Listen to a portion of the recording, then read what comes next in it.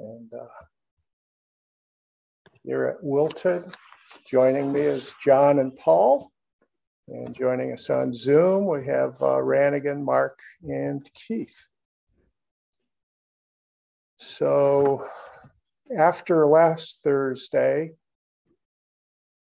I decided it would be a very worthwhile endeavor if we just kind of hit the pause button with the Kobun commentaries on the Heart Sutra and stayed with his chapter on karma, but going beyond the contents of that chapter now, just to take a deeper look at this mysterious subject that's referred to as karma. One of those terms that has kind of been taken on by Western culture and yet understood by few. And one of the causes for the confusion is it does have different meanings. So we're going to be focused on the meaning it has within Buddhism. And this is pretty consistent regardless of the particular school of Buddhism. How schools view karma and its relationship to like the Prajnaparamita literature, there's some variance there, and I'll have occasion to get into that. But as far as the basic notion of karma itself, that's pretty consistent. And it seemed like to begin our talk tonight, maybe the best source for me to reference would be the Shambhala Dictionary of Buddhism and Zen. If you want to look up a term like karma, this is the place. This is a pretty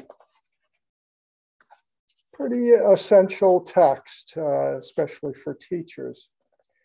So here's the entry for karma. Universal law of cause and effect, which according to the Buddhist view takes effect in the following way. The deed, karma, produces a fruit under certain circumstances. When it is ripe, then it falls upon the one responsible. For a deed to produce its fruit, it must be morally good or bad and be conditioned by a volitional impulse, which in that it leaves a trace in the psyche of the doer, leads his destiny in the direction determined by the effect of the deed. Since the time of ripening generally exceeds a lifespan, the effect of actions is necessarily one or more rebirths, which together constitute the cycle of existence, or samsara. The effect of an action, which can be of the nature of body, speech, or mind, or thought, is not primarily determined by the act itself, but rather particularly by the intention of the action. It is the intention of actions that cause a karmic effect to arise. When a deed cannot be carried out, but the intention toward it exists, this alone produces an effect. Only a deed that is free from desire, hate, and delusion is without karmic effect. In this connection, it should be noted that also good deeds bring rewards, engender karma, and thus renewed rebirth. In order to liberate oneself from the cycle of rebirth, one must refrain from both good and bad deeds. So this kind of spins people's heads around a bit because we have a really clear sense of good karma, bad karma, striving for one and trying to avoid the other. And I mean, certainly any Buddhist teacher is going to say good karma is far preferable to bad karma. But in terms of liberation, in terms of prajna, it's going beyond intentions. So when we talk about letting go, which is a favorite term of mine, subject of mine, that's what's being referred to. We're letting go of everything, even our good intentions, because they remain intentions. And we're going to be looking into that in greater depth here this evening. But one helpful way, I think, to approach this and to always keep in mind is intentions are always rooted in the sense of self, the intender. There's self and the object that is intended, that you're hoping to accomplish. Prajna is to eliminate that gap. There is no distance. There's no separation.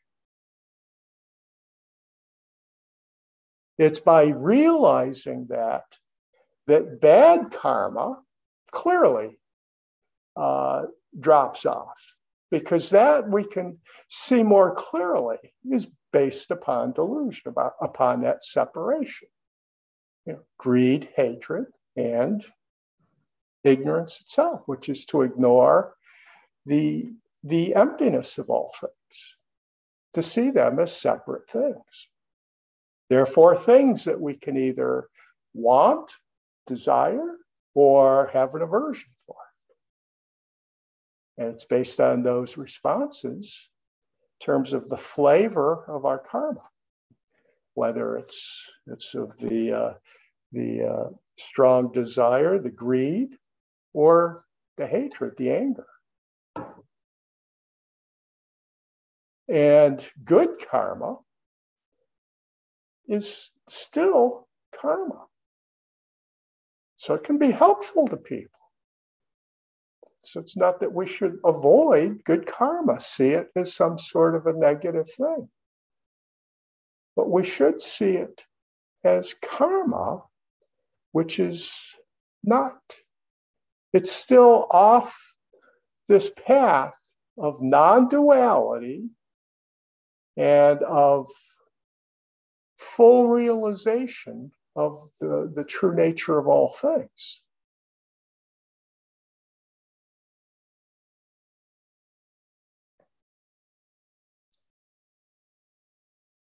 So that is the short and sweet of it, of the official Buddhist definition of karma, and how it's intimately connected to this practice of intentionality. John? I don't know if you want to plug that. Yeah, that's probably not a bad idea.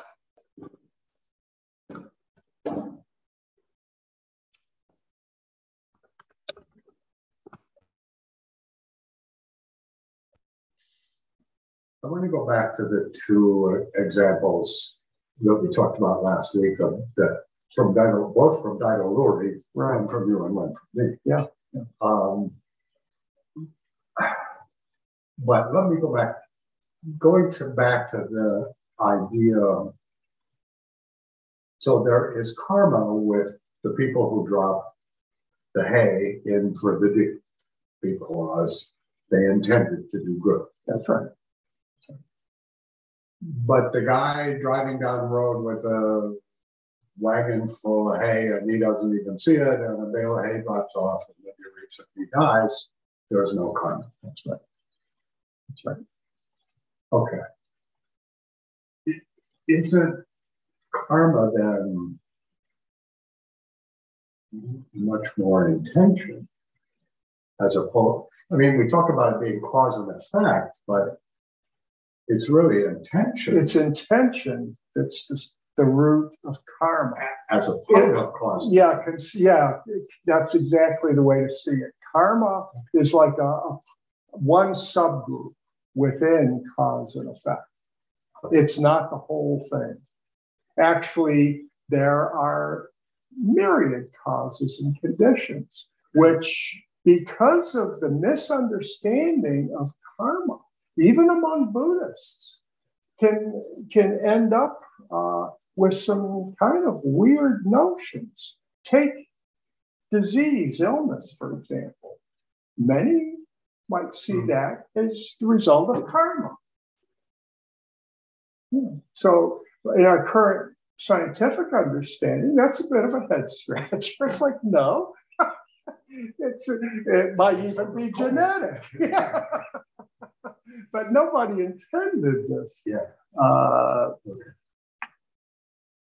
There are causes and conditions that have nothing to do with intention. Because when we place it, when we make it, as many do, a kind of like a cosmic system of ultimate justice is karma. Right. That's a common basic understanding of it. And then what you end up doing in instances where somebody causes and conditions come together causing harm to that person, let's say rape, for instance, you're blaming the victim. Well, it's their karma. Otherwise, it wouldn't have happened.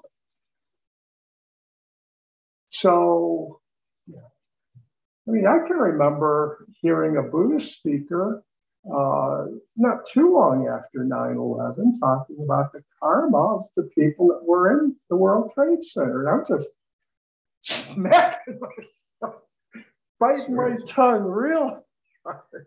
I mean, but that's not an unusual take away from that. I certainly understand why. Yeah.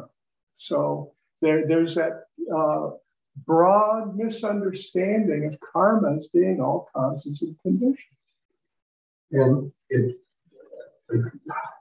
I'm asking this, I'm saying it as a statement, but I'm asking, it seems to me then that the results of karma only come back to us.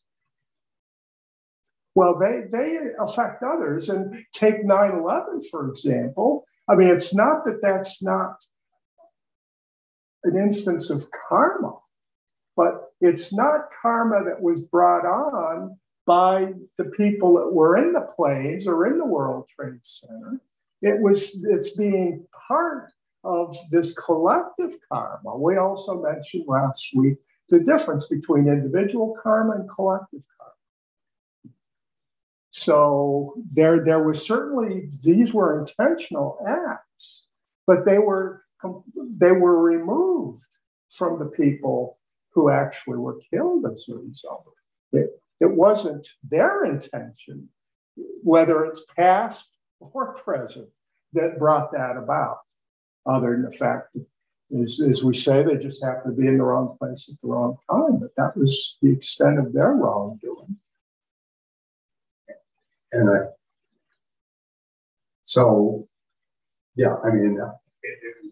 what happens affects them.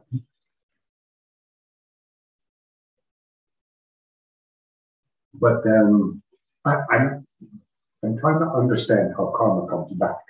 So it comes back, kind of what goes around comes around. Well, aspect of it. Not even necessarily that, but what is it? I do something that has bad karma. Mm-hmm. What happens next? Well, I mean, I know we're talking about, it's not, I don't walk out and get hit by a car because I. Right, exactly. But what does that karma? Okay, that bad karma. What's the downstream of it? Right, and because it's intentional on our part, it involves some intentionality. If we move ahead to the third turning of the Dharma wheel, the Yogacara, I think that can be helpful to shed some some light on a way of seeing that with the 8 consciousnesses and the storehouse consciousness, where these intentions of ours, and they all too often kind of create almost what we call it habitual practices. But even if they're just standalone, they're all planting seeds for future activity and events for us. Everything we do it falls into that alaya vijnana, so it goes into the storehouse. Exactly. And from there, it's a seed planted for self-propagation. And those seeds that are constantly being nurtured and practiced, and a lot of our bad karma, I mean, think of addictive behavior, falls into that category. It's probably the archetype of that. And then you can more clearly see how it continues to come back again and again and again, affecting self and others, but clearly affecting self too. So the good or bad karma becomes a seed within the storehouse. Right. And depending on how many good seeds and bad seeds you have. Yeah, in terms of how they are interacting. So there it becomes more, it fits into the broader Mahayana view of interdependence in terms of many things coming together and creating certain situations, scenarios.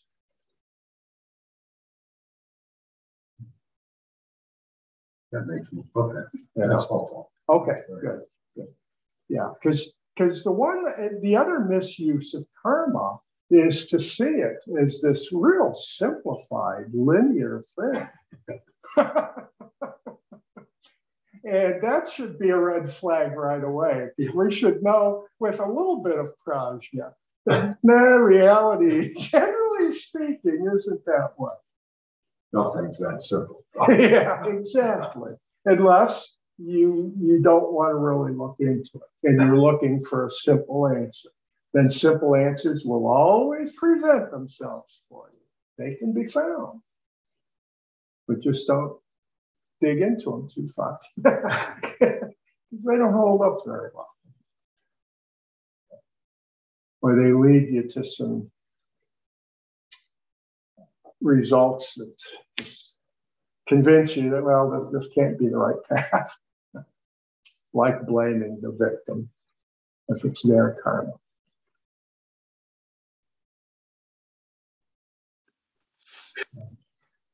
As long as random.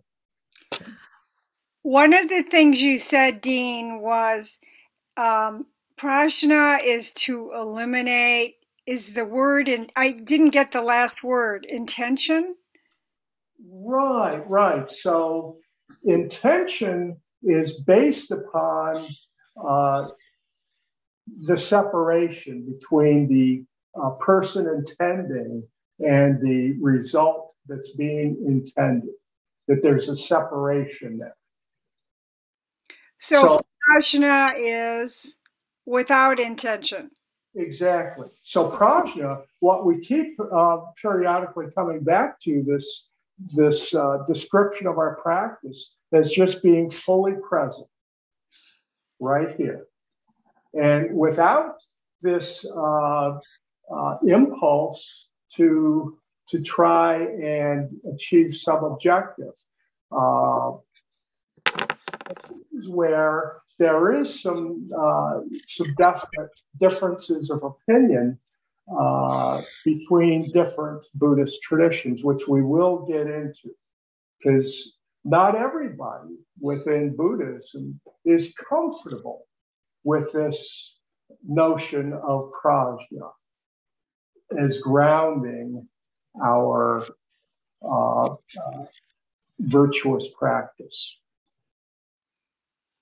So in fact, representing the Zen point of view, I'm going to go ahead and read this now because we're going to get into this piece, I'm quite certain, before we're finished tonight. So let's start off, since we've kind of touched on this subject. This is from Reb Anderson's Warm Smiles from Cold Mountains. He says, I will vow to trust that all sentient beings meet in my life as my life. All sentient beings.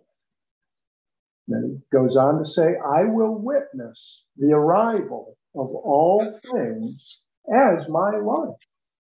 And of course, our life is always taking place right now, right here. Furthermore, he says, what will be your vow? Do you want to commit yourself to the way of Buddha, the way that all sentient beings practice together? Because that's what he's laying out here is a description of what it is to practice together. All sentient beings coming together in our life. Or do you wish to continue an ancient karmic pattern of living by your own willpower? So that's how Reb is setting this up. And we're going to look at somebody coming from insight meditation, of Vipassana side, who takes a different view of it. That actually this willpower thing really needs to be given priority. And what Reb is teaching, which is pretty basic Zen understanding, is that this is part of our practice, is getting beyond this individual willpower, which from the standpoint of karma can be driven by good karma. You can have the best of intentions. And as I said earlier, it's not knocking that. That's perfectly good. I would never dissuade somebody from practicing good karma.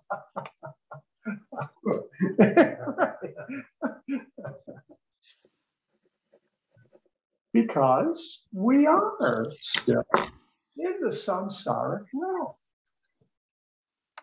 Unless somebody's really achieved that peri-nirvana, that the final cessation of all things. Otherwise, we're still in the world where we have to treat things separately in their relative aspect. So we do have agency, we can call it, this sense of acting. But so from the standpoint of prajna, it's seen through. Yes, I do that. But I also understand that ultimately there is no separation. And when we can do that, see, we can then, instead of opening the hand of thought, we can open the hand of karma. Because people can get so caught up in their good karma that they can become these righteous warriors out there. And that can become a real problem. Mm-hmm. So to open the hand of karma means we can continue to practice agency in the world. We need to. We should. But we can do it with prajna. And recognize that ultimately there is no separate goal to be achieved. That's just taking care of what's right here is what it all basically comes down to. And as Reb so eloquently puts it here, what's appearing right here is all sentient beings together. in my life, in your life. So if they're all right here, we're all together, then by taking care of this, I'm taking care as directly as possible of whatever needs to be cared for, without that sense of separation, of me acting as an agent to accomplish something separate from myself. So that's where our tradition and these teachings of Prajnaparamita match up with karma. Karma is part of the conventional relative world. Definitely. That's why the fox koan. Pai Ching's instructions to the fox, hearing as the old monk, was you don't obscure or ignore causality.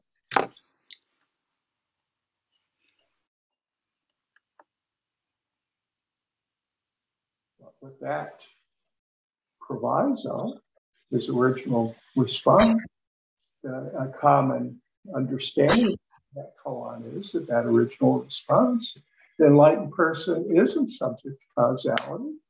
That's a good response. But don't ignore causality. Because it's not still good enough. Right. Yeah. But if you really were dwelling in emptiness, you wouldn't be here looking for something different. You'd recognize the wonder, the beauty of that fox existence, of whatever the existence was.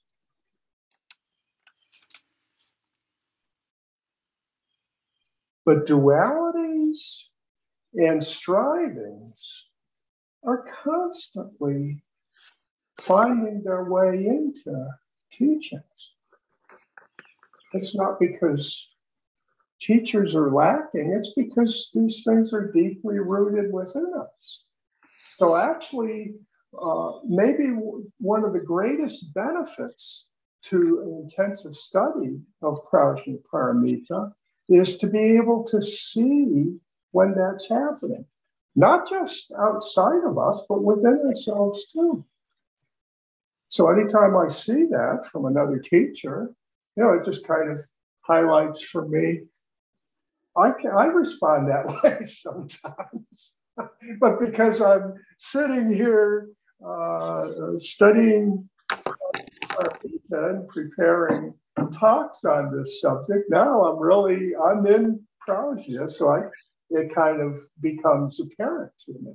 But in a course of day-to-day life, sometimes it's not so clear. But the more we bring our understanding of prajna into our life, day after day, experience after experience, the more rooted we become with it. And that becomes kind of the source of the light that we're shining on the events that arise in our world.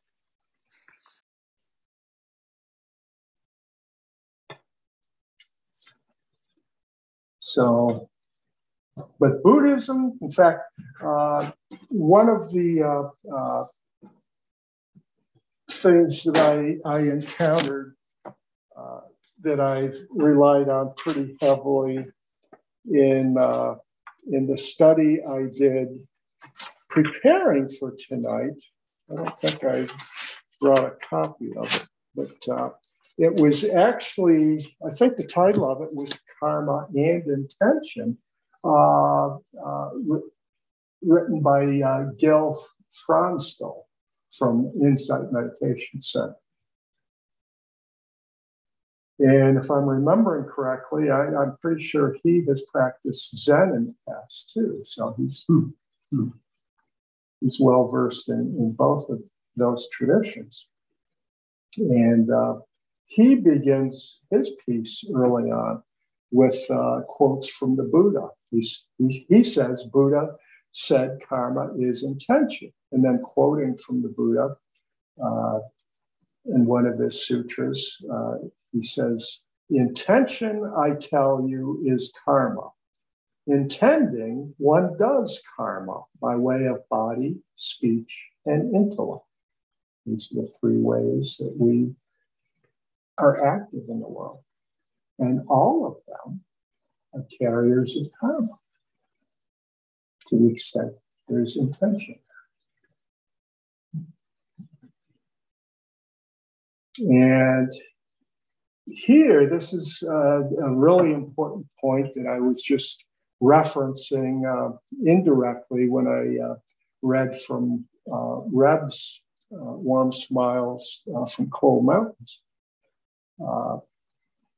A number of Buddhist teachers, including the Dalai Lama, have been asked what is more important, to understand the great philosophical Buddhist teachings about emptiness, or to understand karma, to understand cause and effect. And the answer is that it is more important to understand karma, to understand cause and effect. That teaching is really much more essential. Without understanding karma, you will not understand where you have personal responsibility and how to take responsibility. And here was an instance where I saw this duality getting created between the teachings on emptiness and the teachings on karma.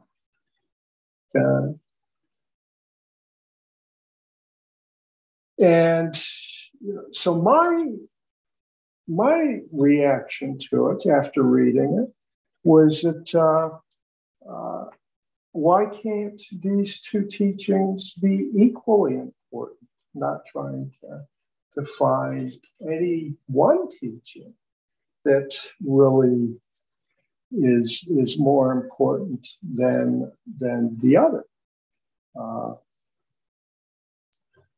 So, because to my mind, they truly both are important. And that's one of the things that I think always drew me to the Foxglove. And ultimately, isn't there only just one teaching anyhow? Well, yeah, which can't be put into words. Just to put it in a literary form is to state it with the font. Yeah.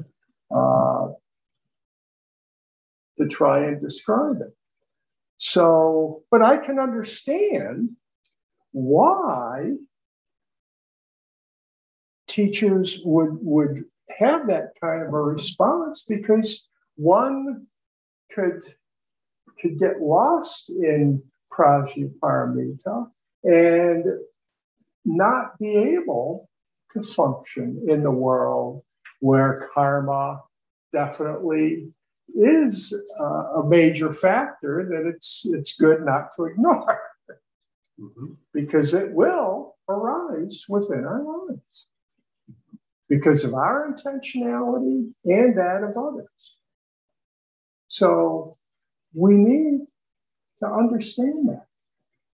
And it's true that Buddha, on several occasions, talked about the centrality of cause and effect in Buddhism. But of course, the teachings of emptiness are teachings of cause and effect. So even here, teachers who know the difference that cause and effect in karma aren't synonymous, but they can kind of slip into that. It's easy to have that. So my response to a question, what is more important to understand the teachings of emptiness or cause and effect? They're both. Yes. Yeah, they are both really important.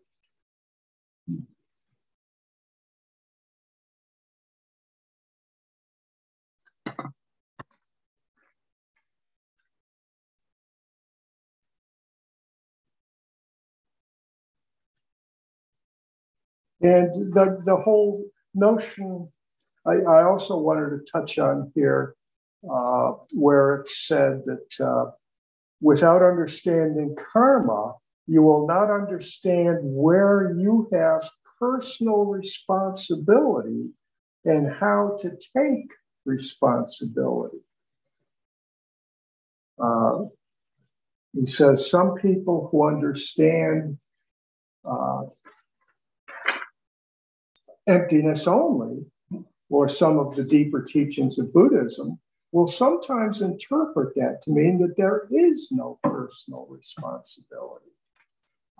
And this becomes a matter then of what one means by responsibility, because this is an important term in Zen, as I understand it. And its root is to respond, the ability to respond. So this Zen focus on what's present, here and now, that's where our response is. It's not aiming anywhere else. It's just right here. Our ability to respond has to be here. Otherwise, we're automatically, almost by definition, missing the mark. We're aiming somewhere else. So, but we can take responsibility and turn it into almost an absolute. We know how that works. People's responsibilities. And it almost becomes like the commandments. You know? These are the responsibilities. And that can be helpful, maybe, in some cases, as a skillful means. Yeah.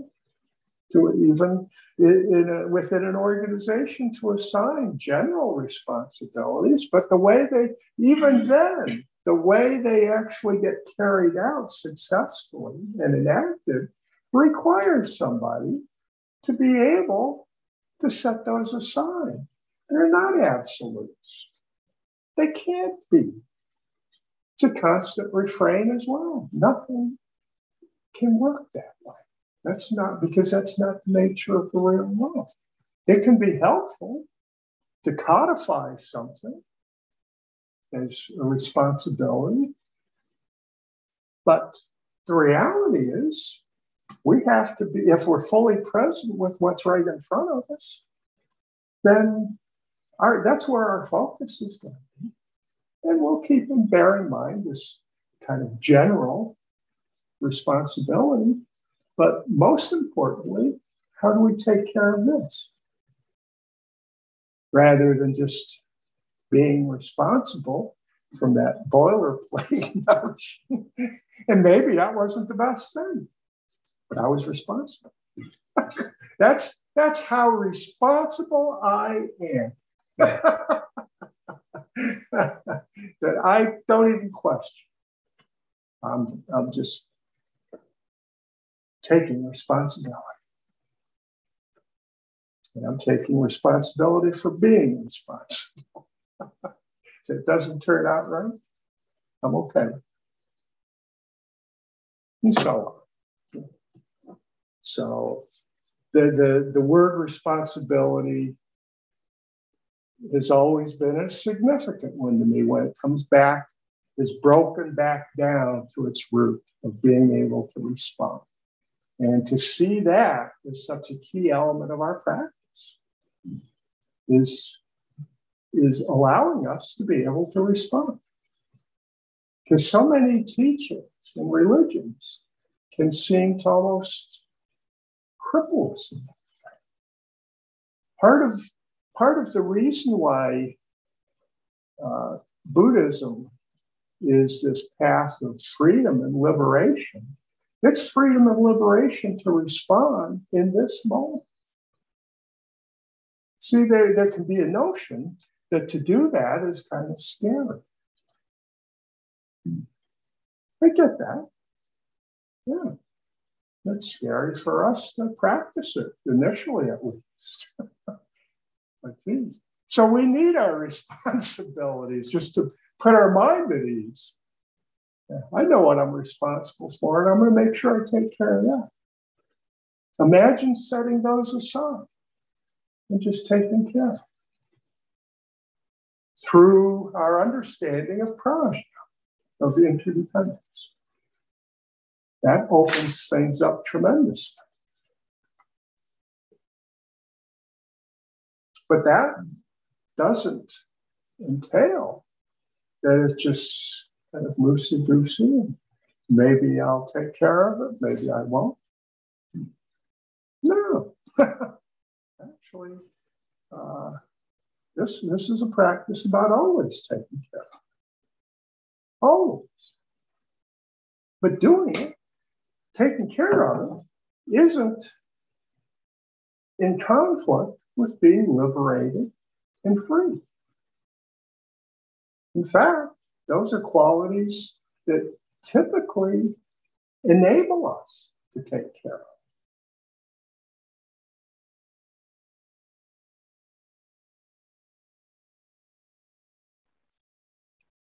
Mark.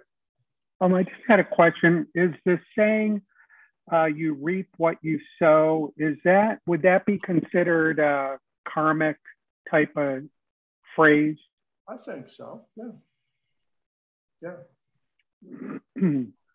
Certainly karma is not limited to Buddhism or Hinduism, which of course Buddhism is outgrowth of. We can find that in a lot, even within the secular realm.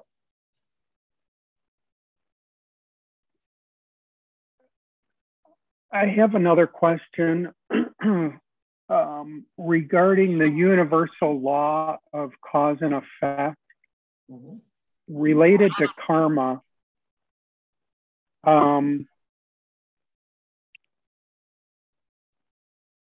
So if someone does something that's karmically immoral, is the is the effect always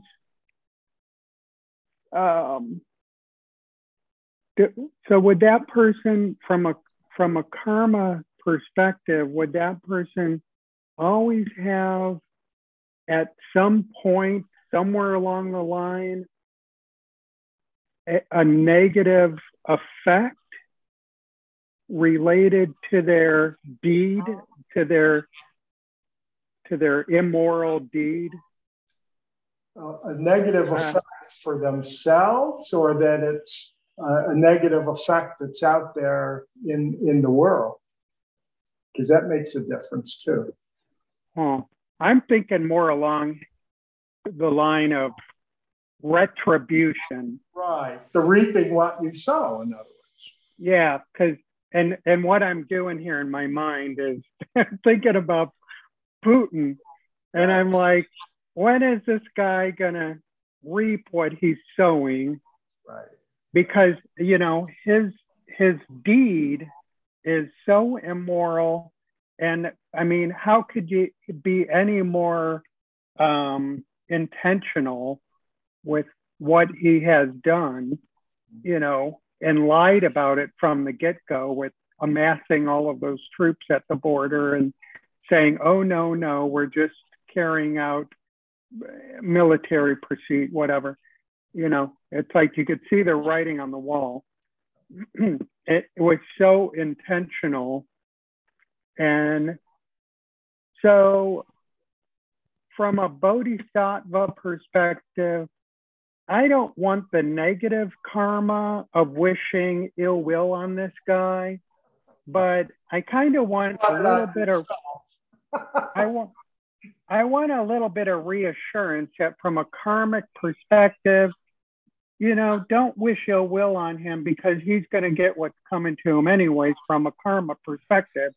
So I can rest a little easier with You know what I'm saying? I know exactly what you're saying. And actually, that's one of the functions that certain understandings of karma are supplying. It can be seen as supplying what can be, for many of us, a comforting notion of this cosmic justice, that the world really is a just place, that people will reap what they sow. And so karma can be seen in that way, and is by many people. It's the karmic justice that's kind of wired into the world. And I just, my impression of that has always been that that's a mistaken notion. But more importantly is, I think, speaking of Buddhism overall, not just my response to it, but Buddhism, I don't think takes that approach either. It's not about this kind of retribution at the individual level. And one of the reasons why, and the Shambhala definition referenced it, the fact that karma plays out over entire lifespans, multiple lifespans. Again, this can be seen as another way of satisfying ourselves of cosmic justice when we don't see any evidence of it here. Then it would be like, well, maybe Putin gets off the hook in this lifetime. But boy, wait till he sees what he's reborn. He wished he was a fox. So there's that sense. And that's kind of baked into some of the belief out there in rebirth. That's carrying forward this cosmic justice.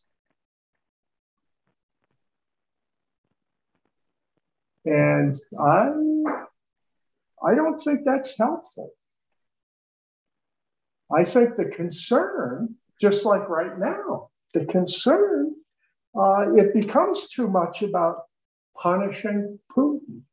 Whereas the concern for a bodhisattva should be putting an end to this conflict.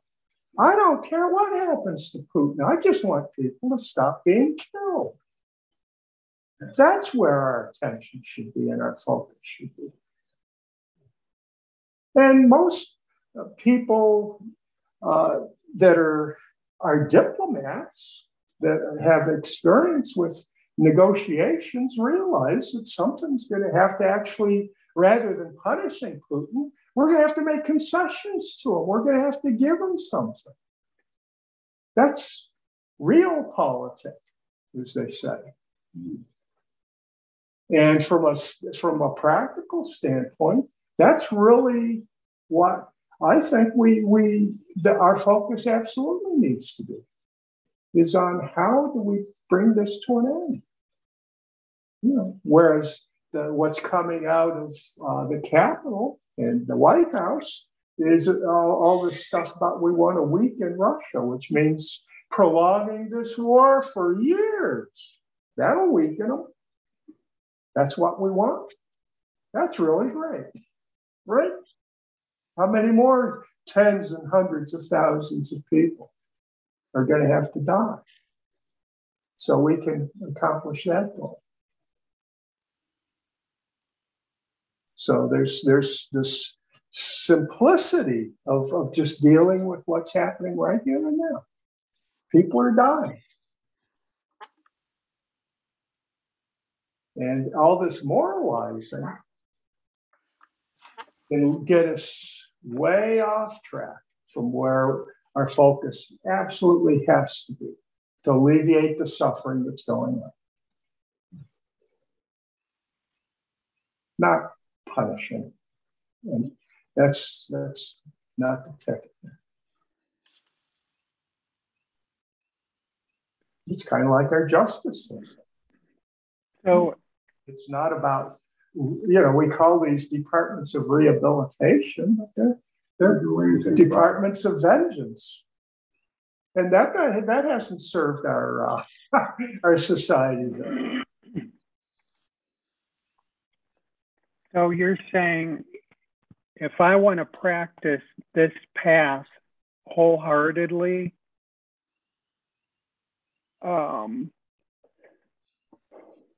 I need to let go of thoughts of punishment towards Putin. Well, really kind of like see them as thoughts, and like the clouds, or like the, thoughts that pass in your mind when you're practicing Zazen. Let them, identify them as a thought and not cling to the whole notion of. I would say yes, not cling to, and keep your focus on the dukkha that you're being responsive to. Don't be sidetracked from that into these paths about punishment. It's like punishing, back in the Clinton years, punishing people with drugs who are addicted on drugs and sending them to prison rather than getting them to address the addiction. Because that propensity to punish is strong within us. And people will use that. The media will use it because we'll keep clicking on all the feeds we're getting, because it does kind of, there's almost something titillating about it. This person needs punishment. And I want to read about this, as opposed to what's the harm? Why do I feel that way? And what can I do to alleviate the dukkha? And set the punishment aside, at least, because that's not the burning issue. The burning issue is the people that are suffering. And how can we take care of that? Because we're just constantly missing the boat. And it just happens time and time and time again.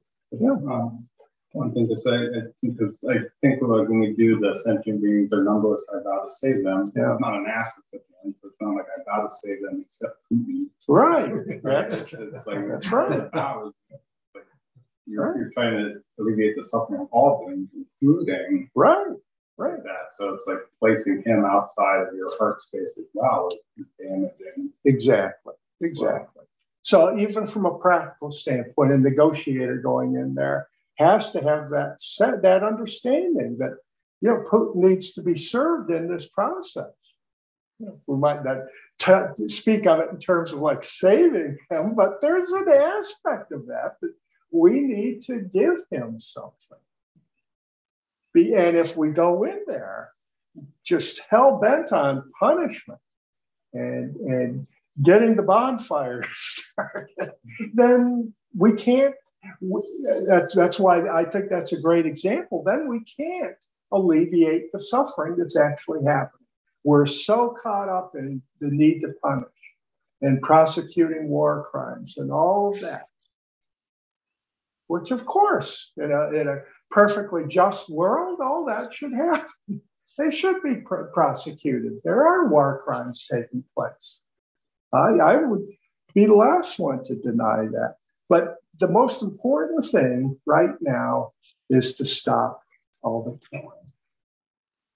And actually to include Putin in our bodhisattva vow is kind of necessary for that. So that's a good way of approaching it. I like it. Brandon. My question about this, if you look at the broader view of what's happening as a conflict between democracy and oligarchy, and the fact of compromising only slows it down for a little while, because Putin will come back and want other countries. And it is a war. It's like Star Wars. It's a war between the, I feel as much as is wrong with democracy, it's more humanitarian in many ways, than oligarchy, or autocracy. And to give it, I'm not saying we should keep fighting, but I don't see an answer to it. And maybe the pendulum is just going to swing again. But that on the one hand, and the other hand is, in this country, we the conservative right, the radical right, I should say, is trying to keep white supremacy in charge. I mean, really, all the black people that are in jail, so many of them are in jail because slavery ended, and they had to have a new way to keep them in line. And so these questions are so huge, so broad. And when you say that about ending the killing, I don't know. I don't know if that's an answer. If you just give him some, and I do think he's humiliated.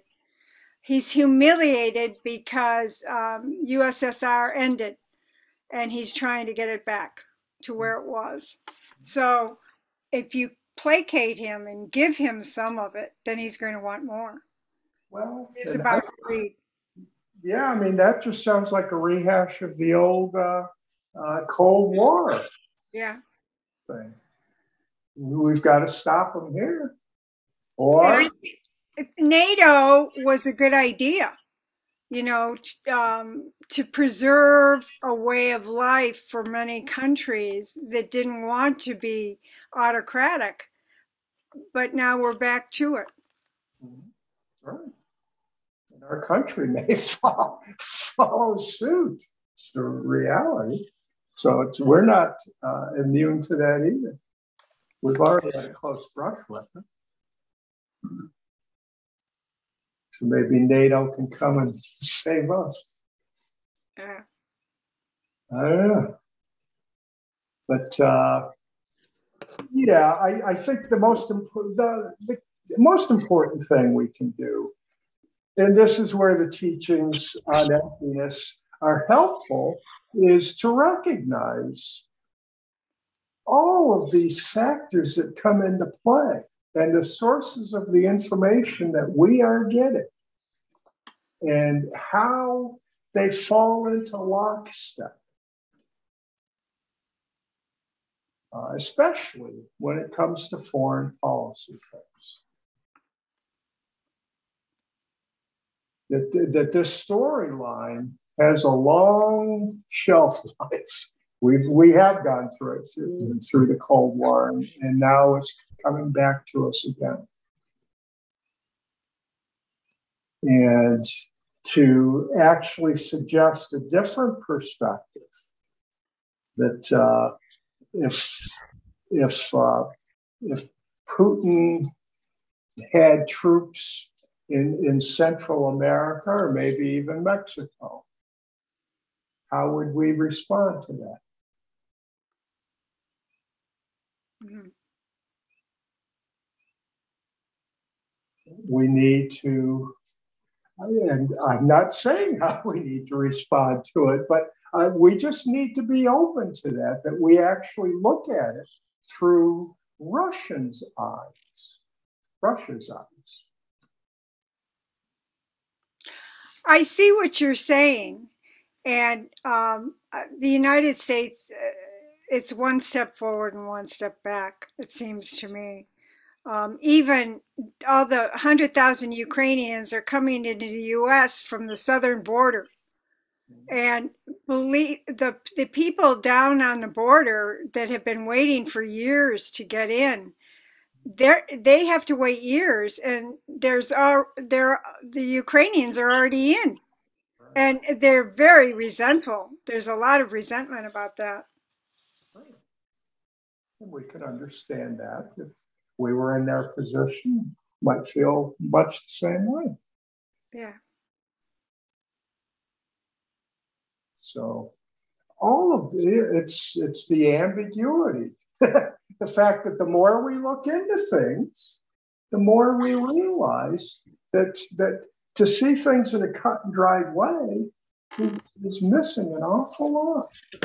The reality is in the nuances, because they are so many causes and conditions and so many different perspectives of limited views. And to recognize my view's limit and to keep opening that view and looking at other views. One way I could come to realize my limited view is to investigate how others are viewing and to try to kind of put myself in their shoes. That's an important part of practice, I think. The cognitive and conditions are really kind of interesting too, because if you think about like the Cold War, it was a war. We were very excited to see the Soviet Union collapse. The something that took place in that country following, that is kind of like exactly. Now you're looking 20, 30 years later, and this is some of the implications that come from it.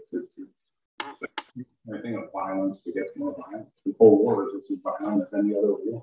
Right. Some of the actions that we did trying to fight communism, killing the children of Cambodia, and just violence begets more violence. Right. So it's not surprising that we're here, right? The whole world is burned with violence. Exactly. We do it, and people cut us off on the road. We're violent then too. So, right. It's really easy to say Putin, but there was thousands of Putins, just different levels of degree, all over, and us included, like myself included. I have to check my own anger and my own tendency. It happens on bigger scale, but it's scary when it's just violence begets more violence. And then you snuff out one violence, and it's okay for a while, but it just simmers and back up. And that's the perfect example of karma. Since we're running late, we want to get some closure here, but that's a perfect closing moment, is the fact that violence begetting more violence and the intentionality that's always behind those acts of violence. And the basic idea that if you're violent with me, I'm going to be big enough that I can be even more violent with her. Exactly. Yep. I've got more weapons. And then Putin starts threatening he's going to unleash the nuclear weapons, and just madness. Utter madness. And yet we still keep going back to that well, time and time and time again. And absolutely, our history is drenched in that.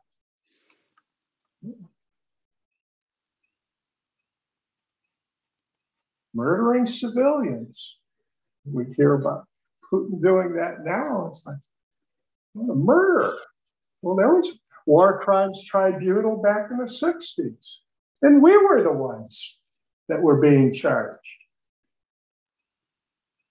The bombing of Dresden in World War II. Yeah.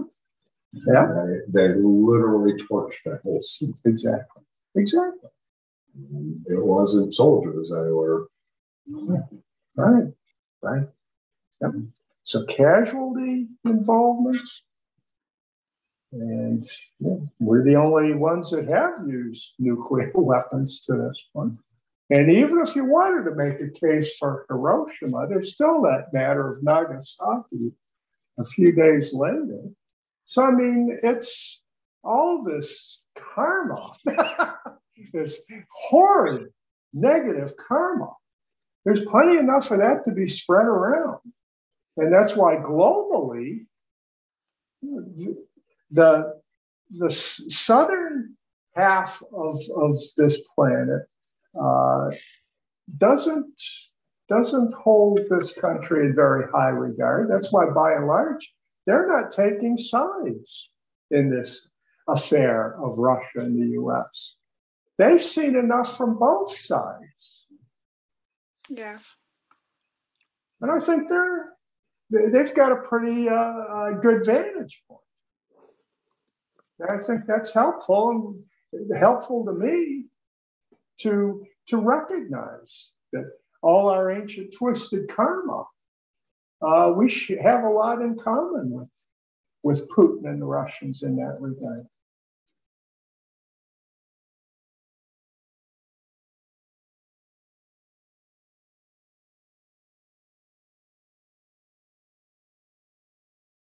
So with that, I'm going to go ahead and chant out.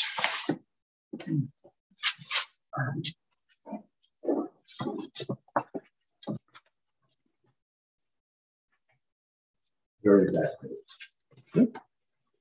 Sorry.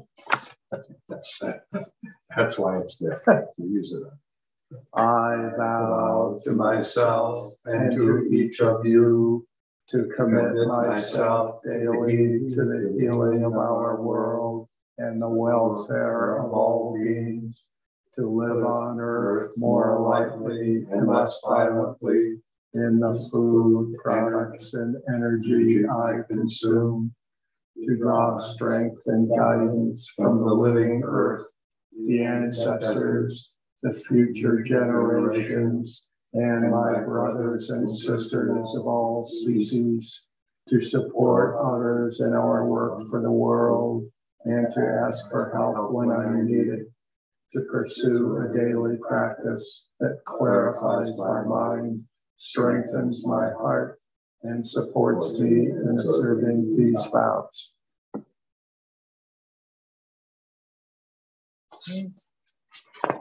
All right, well, good discussion tonight.